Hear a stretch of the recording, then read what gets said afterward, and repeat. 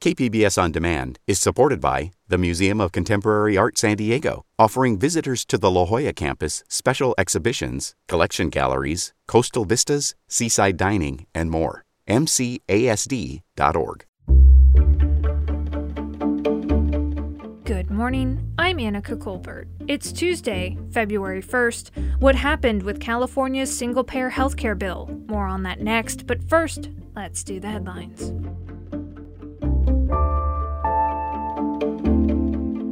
San Diego County public health officials reported more than 2,000 new COVID-19 cases on Monday, while the Omicron surge is appearing to decline. They also reported 21 additional deaths. More than 4,000 cases were reported on Sunday and more than 5,000 on Saturday. Hospitalizations decreased by 30 according to state figures. Free N95 masks are now available at pharmacies and health centers in San Diego, though not all pharmacies have them yet, and the ones that do say they're going quickly. In terms of face coverings, N95s offer the best protection. Dr. William Tseng with Kaiser Permanente San Diego says in a COVID hospital setting, the higher grade masks go in the trash after use. He says it's more about how long you wear it that matters. The duration of use is more important than the frequency. Meaning, hey, if I just use it for 5 minutes going out to the grocery or going out to do an errand versus I wear it entire day. Today is the start of the Year of the Tiger Lunar New Year. Celebrations kicked off in City Heights on Monday with the unveiling of a new mural to honor the Vietnamese community. It was created by artist Thao Nguyen French. She says it's the most meaningful mural she's ever painted. I put 8 to 11 hour days in every single day for 8 days straight. So my hands feel like they're gonna fall off. My eyes are very tired, but my heart is so full. The mural depicts a huge tiger, and it's on the side of the Min Key restaurant on El Cajon Boulevard. From KPBS, you're listening to San Diego News Now. Stay with me for more of the local news you need. KPBS On Demand is supported by Marrokal Design and Remodeling, helping homeowners with their home remodeling needs. From ADUs to custom kitchen remodels and room additions, Marrokal Design and Remodeling designs and builds your dream home. Learn more at trustyourhometous.com.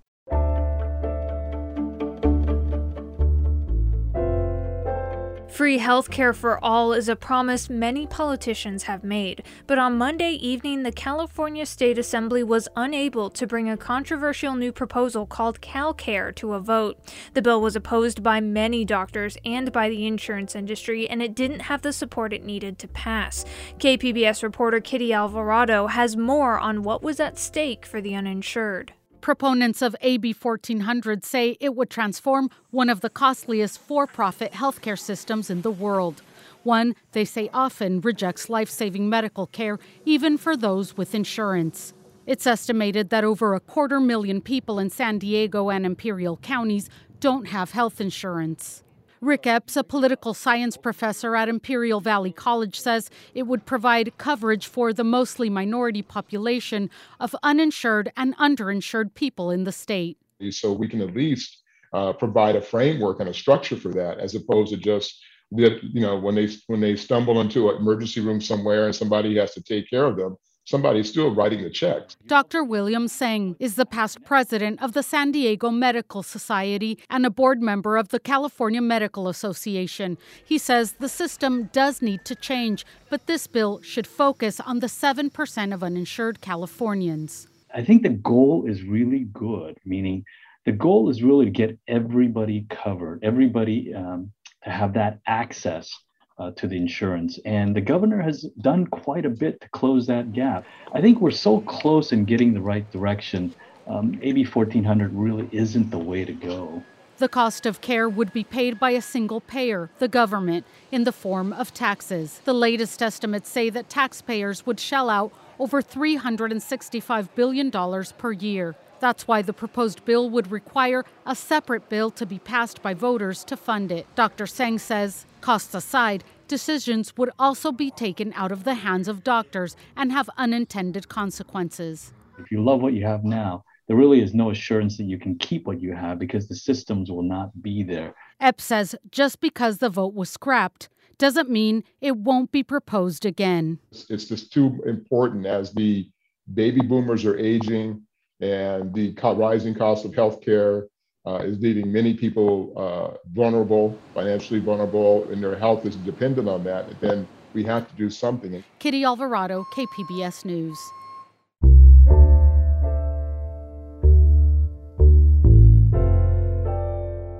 While temperatures in San Diego remain chilly, residents are thinking twice before cranking up the heat after seeing their recent SDG&E bills. KPBS reporter Tanya Thorne has more. Fallbrook resident Brenda Hudspeth used to receive an income-based discount on her SDG&E bill, but this year she no longer qualifies for the discount. It's pretty upsetting that I'm not eligible for a discount. My bill has literally tripled, and it's just me and my daughter. Hudspeth and her daughter live in a 2-bedroom apartment. Previously, my bills were in the 30s and 40s, $30, $40 range, and my first bill in January was $88, and I went to my mailbox before I called you, or before you called me, and my bill this month is $98. And she isn't alone. Residents countywide are seeing an increase in their gas and electric bills. SDG&E did increase its rates as of January 1st. On its website, the utility says it's required to update energy pricing to reflect the cost of providing clean, safe, and reliable service to customers, and lists a number of factors prompting the increase, from a global rise in costs to wildfire mitigation efforts. In a statement, SDG&E said, "We understand our customers' frustration with higher bills that are being impacted in part by higher natural gas prices seen globally and increased gas usage due to an unusually cold December. While there is never a good time to raise rates, SDG&E is committed to working with customers." Gas is obviously $4.50 a gallon, and rents have gone up, skyrocketed. Food is outrageous, right? And now my utilities have tripled, and I'm really feeling it. I'm really feeling it right now. SDG&E says customers should log on to their account to make sure they are on the best plan and to see if they qualify for any assistance programs. Tanya Thorne, KPBS News. San Diego City has taken its first steps towards unwinding the controversial pension reform measure, Proposition B. KPBS Metro reporter Andrew Bowen says turning back the clock on Prop B is a costly but necessary action. Prop B excluded new city employees from the pension system. It was approved by voters in 2012, but the courts later found the measure illegal and ordered the city to offer pensions to all its impacted employees, plus a bonus to make up for its mistake. The City Council this week approved actions to implement those court orders. Councilmember Vivian Moreno says the supposed savings from Prop B never materialized. In fact, the opposite happened. The city began to have major problems in recruiting and retaining city employees because we couldn't offer competitive benefits. City officials estimate the total cost of undoing Prop B could exceed $80 million. Andrew Bowen, KPBS News. Coming up, thousands of low-wage Californians are being hurt by delays on the part of the state government when it comes to dealing with the problem of wage theft. Government should be stepping in and policing these employers that are ripping people off. We'll have more on what's causing these delays next, just after the break.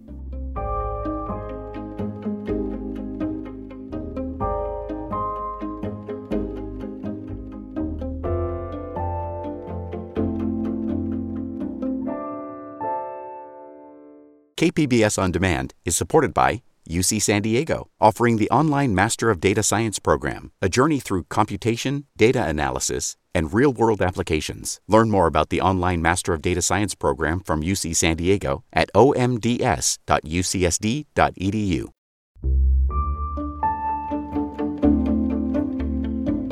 State investigators found a company with Burger King franchises in San Francisco owes nearly $2 million for wage theft. But that was a year and a half ago, and workers are still waiting for their money because the state hasn't scheduled a hearing to file their case. KQED's Farida Javala Romero reports that thousands more low-wage Californians are also hurt by delays, just like this one. Back in June of 2020, the Labor Commissioner's office cited a California company called Golden Gate Restaurant Group for failing to pay minimum wage, overtime, meal and rest breaks to more than 230 of its employees. One of them was Sonia Crisostomo. She worked as a cashier and prep cook at one of the Burger Kings the company operated. I met her outside the downtown office building where she now works cleaning conference rooms. Bien, gracias. Y es Farida Sonia. Mucho gusto. We sat down in the lobby, and Crisostomo told me her Burger King paycheck was often short. She complained to managers, but nothing changed. No, simplemente no nos pagaban el overtime. Still, she stayed for 3 years. As a single mom, she needed the job to pay rent. Yo necesitaba el trabajo. I tried reaching Golden Gate's CEO, but he did not return my emails or calls. The company appealed the fines, and it has the right to a hearing at the Labor Commissioner's office. But it's been almost 19 months, and that hearing hasn't even been scheduled. The problem is the longer the case drags on, the harder it can be for people like Crisostomo to recover their wages. She's owed more than $38,000.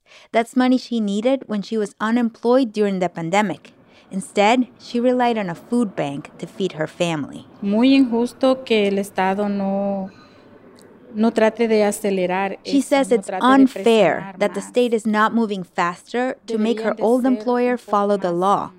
If workers have rights, she says, they should be enforced. Si es el Estado, sí es cierto que hay derechos para los trabajadores, pues que las hagan cumplir, ¿no? Meanwhile, Golden Gate is taking advantage of the delay, says Alex Campbell with Legal Aid at Work. He represents these workers. The company that did this to them has been starting to move assets around and shut down restaurants in San Francisco and is potentially making moves to avoid payment altogether.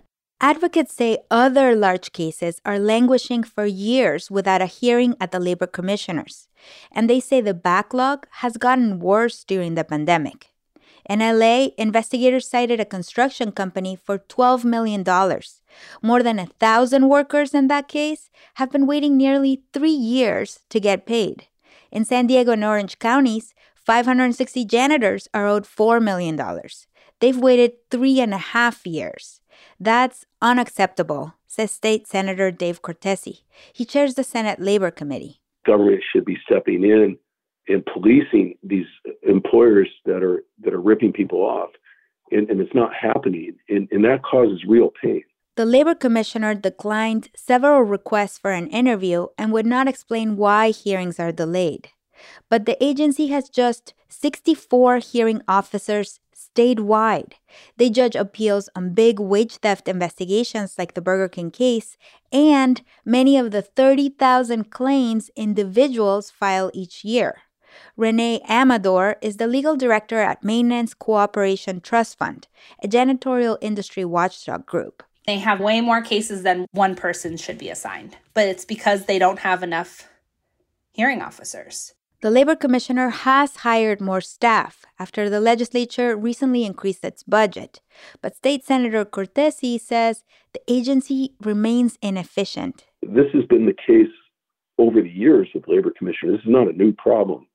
And that usually means, the entire culture of the operation needs to be addressed and revisited and restructured. He plans to hold committee hearings on the delays. I'm Farida Jabvala Romero. That's it for the podcast today. Be sure to catch KPBS Midday Edition at noon on KPBS Radio, or check out the Midday Edition podcast. You can also watch KPBS Evening Edition at 5 o'clock on KPBS Television. And as always, you can find more San Diego news online at kpbs.org. I'm Annika Colbert. Thanks for listening and have a great day.